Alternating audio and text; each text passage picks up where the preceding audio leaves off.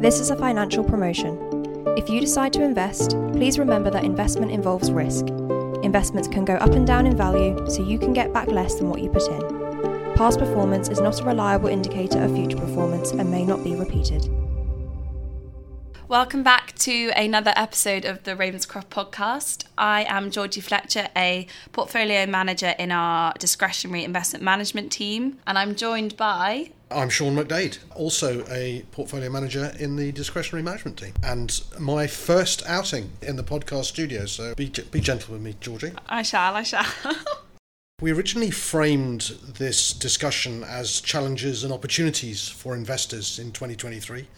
At my suggestion, I want to flip it around and say opportunities and challenges, because there is always a positive side to every negative out there in the markets.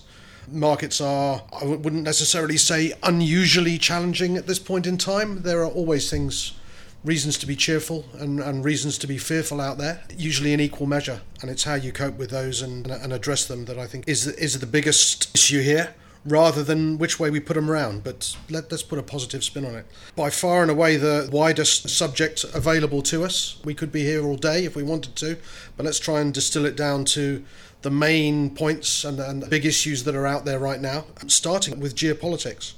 And specifically, I suppose, at the centre of it all, the ongoing war in Ukraine. Yeah, we're sort of 1 year on, aren't we, really? Kind of almost to the day. What was originally intended to be a 3-day takeover by the Russian forces has clearly turned into a 1 year with no end of the conflict in sight. I guess the biggest danger we could think of is an escalation in the conflict, not necessarily from a physical point of view, as in new actors putting boots on the ground, but in terms of participation in what is effectively a proxy war. You have West piled up against East in terms of the US, Europe, UK, all siding with the Ukrainians, whereas Russia has received some support at a marginal level. I guess the biggest concern would be China getting involved. They have been conspicuously and tacitly neutral in this whole affair. There have been the odd comment of, I wouldn't necessarily say support, but acknowledgement as far as Russia's position is concerned. But more recently, we have heard some speculation that China might get involved in terms of supplying weapons or support to Russia, which really would ratchet things up from a geopolitical perspective. Let's hope that doesn't happen, but that could certainly raise the temperature as far as geopolitical challenges are concerned. And in terms of how that affects the way we invest, maybe that's a nice slow full toss for you, Georgie, to segue into where we see the advantages or the opportunities that have come about as a result of that conflict.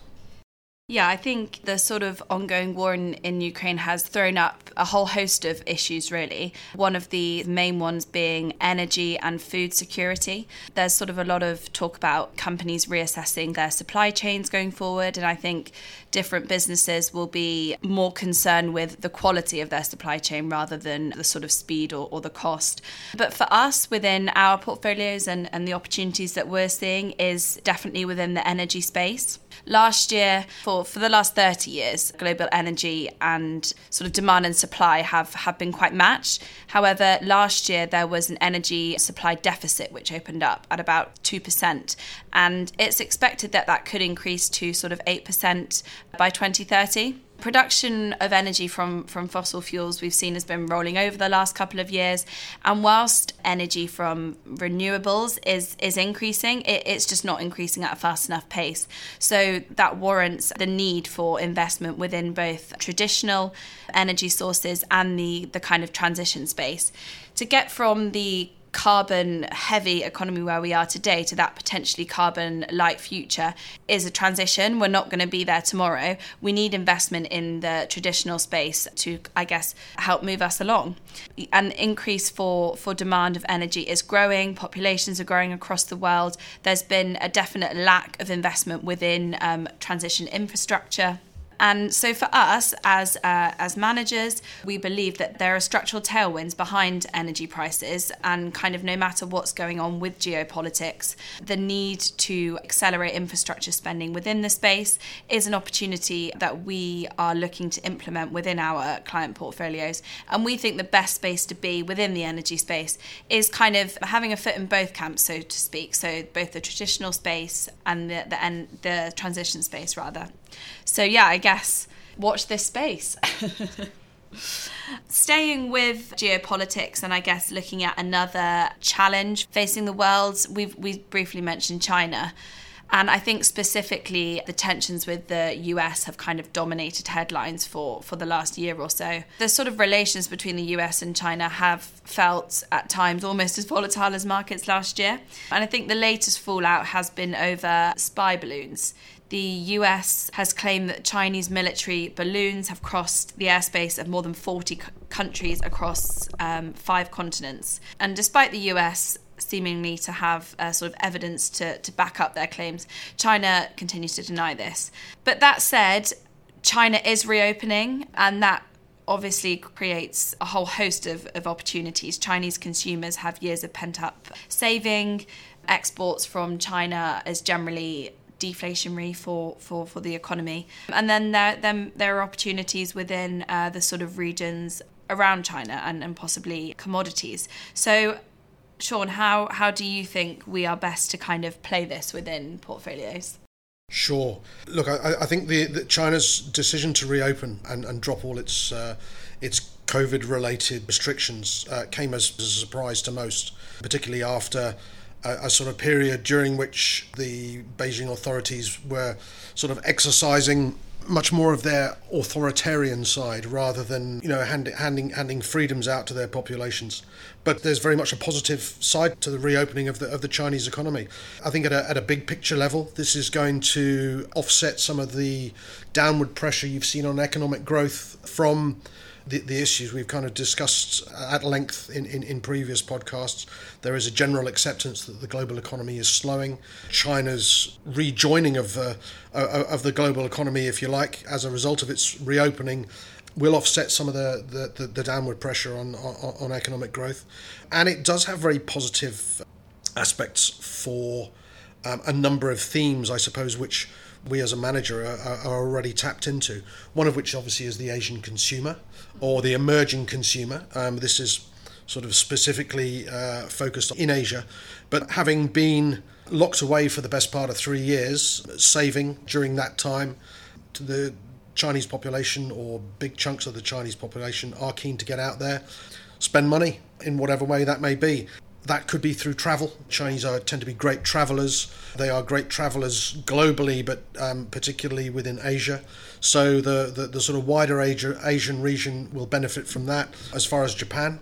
And companies that will benefit from that kind of activity are very well represented within our portfolios from the point of view of that theme. I think it's whether you invest directly in China or do it through a roundabout way is very much a question that we bat around the group amongst the portfolio managers, because it is a tricky one. There are always concerns over things like the standard of governance within Chinese companies, with the government using companies, and specifically companies in which they have either stakes or gold or some sort of influence, as policy vehicles. So it makes investing in China quite tricky. China tends to be probably a more volatile market than most, and I think from our point of view, perhaps the best way to get access to China isn't through China itself, but through the sort of peripheral markets. That might be Hong Kong, that might be the wider Asian region, or even in this instance when we're talking about the economy opening up and the Chinese consumer being let off the leash. European companies in the luxury goods sector, in the auto sector, all of those kind of areas. These are companies, the type of companies that are well represented in a number of areas within our portfolios, be it within our discretionary portfolios, but it's also in vehicles like our blue chip fund.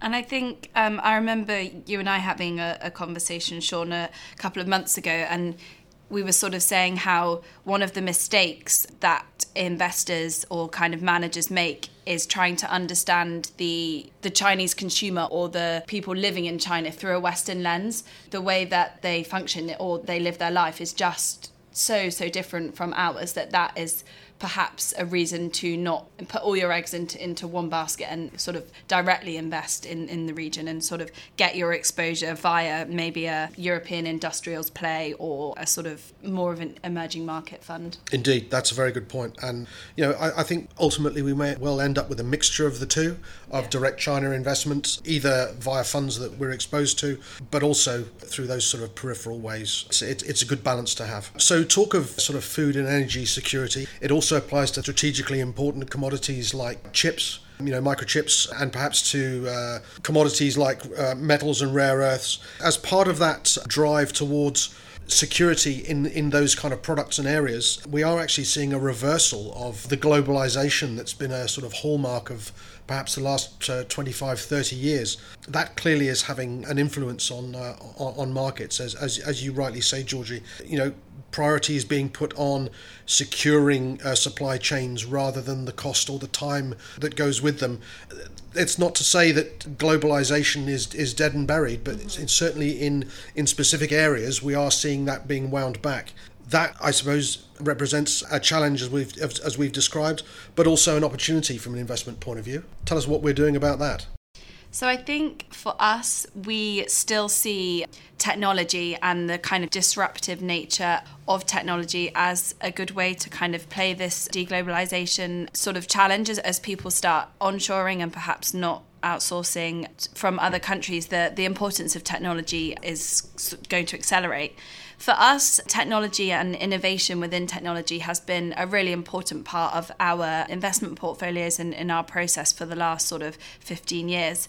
But more recently, we've been looking to, I guess, finesse or focus in on our technology exposure. The global workforce is shrinking, and sort of after decades of expansion, there's a need to increase productivity and labour-saving technologies. And we see artificial intelligence as a sort of obvious beneficiary of this. We need to keep adapting and innovating within the technology space, and artificial intelligence is an area which we believe will likely dominate the space for the next 10 years to come. And when you sort of think about investing into AI, you think that it might be quite a niche or focused investment. But actually, AI impacts all sectors of the investment universe. And the adoption of AI across sort of all industries allows for that sector diversification within portfolios. Company adoption of AI is happening at a sort of rapid rate all over the world. And for the next decade, we see industries sort of very likely will be transformed, and the companies that are at the forefront of this innovation will sort of be set to outperform expectations. So we are looking to implement this across our portfolios, and these are changes that we have actually made across this first quarter. So another challenge that is sort of dominating the headlines is inequality. Within many countries, we've seen inequality sort of rise to quite dangerous levels. Blue-collar workers in high-income countries have felt sort of left out by the globalization that we've been seeing, and that's led to a lot of political polarization in a lot of developed markets. Kind of take Trump, Brexit, we're seeing that in sort of Italy as well. And inflation levels have also sort of exaggerated these wealth gaps. You've kind of got your Joe average and your Joe less than average, and the gap between them has grown over the last year. People, in the UK and across the world will have to start making tough decisions about whether they can feed themselves or whether they need to heat themselves. So this naturally creates a lot of challenges, but the inequality gap does offer some investment opportunities. We may see regulations being brought in by governments as they try to combat this through fiscal policy. So I don't know, Shaun, if you want to perhaps shed some light on how we think we could best play this within portfolios. Certainly. I guess this is happening at a point when, from a monetary perspective, the horn's being drawn in. That era of the QE era is no longer with us. The quantitative tightening that we're seeing and interest rate rises that we've seen and are likely to continue to see for a little while longer are happening at the same time as fiscal packages are being rolled out to help the less well off. So there's a kind of balance between the two to be had. I guess most obviously this is impacting the fixed income part of portfolios. We've made a number of changes within portfolios to reflect some of the big moves that we've seen over the last certainly in 2022. Some of the largest bond market moves ever seen in history, perhaps larger than ever before. The downside that we saw in fixed income markets has created some fantastic opportunities on a medium term view. It wasn't towards the back end of last year.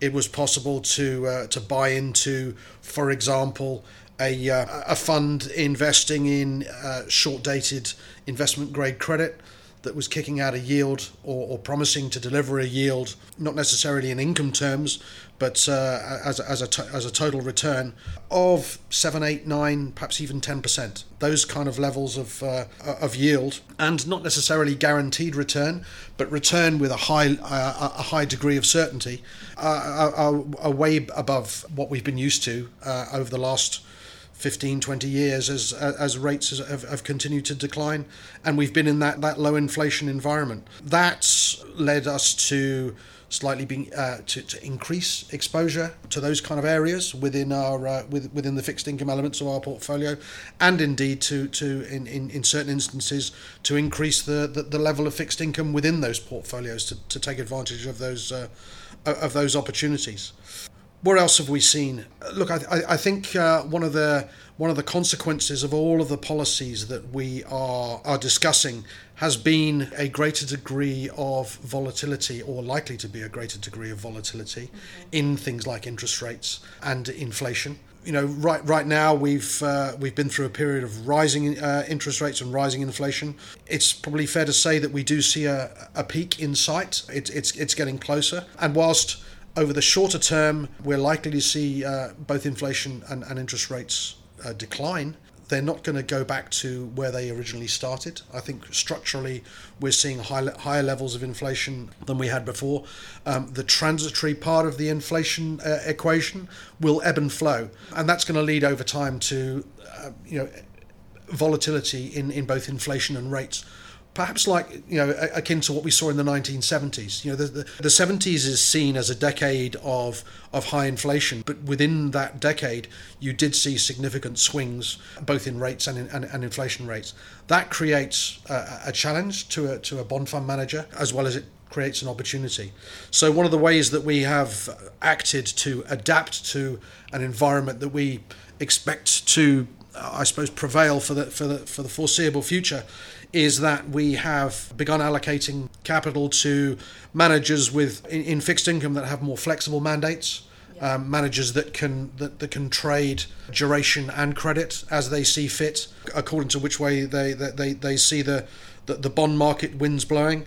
It's far easier for us to do that through a flexible manager than to try and necessarily be too cute and making all of those decisions ourselves. That's not to say that we won't be making some strategic decisions to reflect the changes that are going on in the markets, but an element of allocating an element to those flexible mandates, sort of outsourcing the trickier aspects of fixed income management, if you like, is something that we think is a good idea, and indeed since we began doing it, it's actually worked out well in our favour. I suppose another thing that we have done to adapt to this changing world is bring a new allocation into portfolio construction, which is in the alternative space. We've found and are looking at managers who address the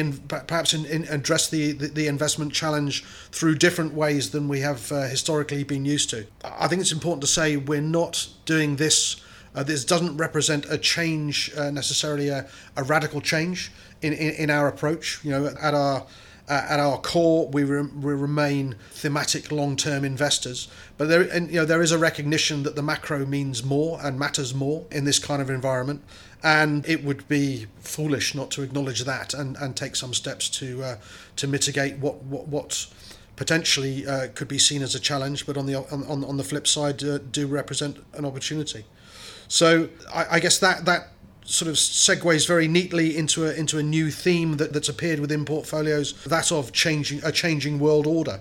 We have included within that theme managers who invest in businesses that can both exploit or at least mitigate the effects of inflation and or inflation volatility. There are other ideas within those themes that tap into that changing world, and we think adapting rather than necessarily sticking with the strategies that have worked as well as they have for a very long time is the way to approach the investment task going forward. Yeah, correct. And I think in summary, as Shaun mentioned, we've sort of been investigating a new theme, the changing world order theme that we've started reflecting in client portfolios.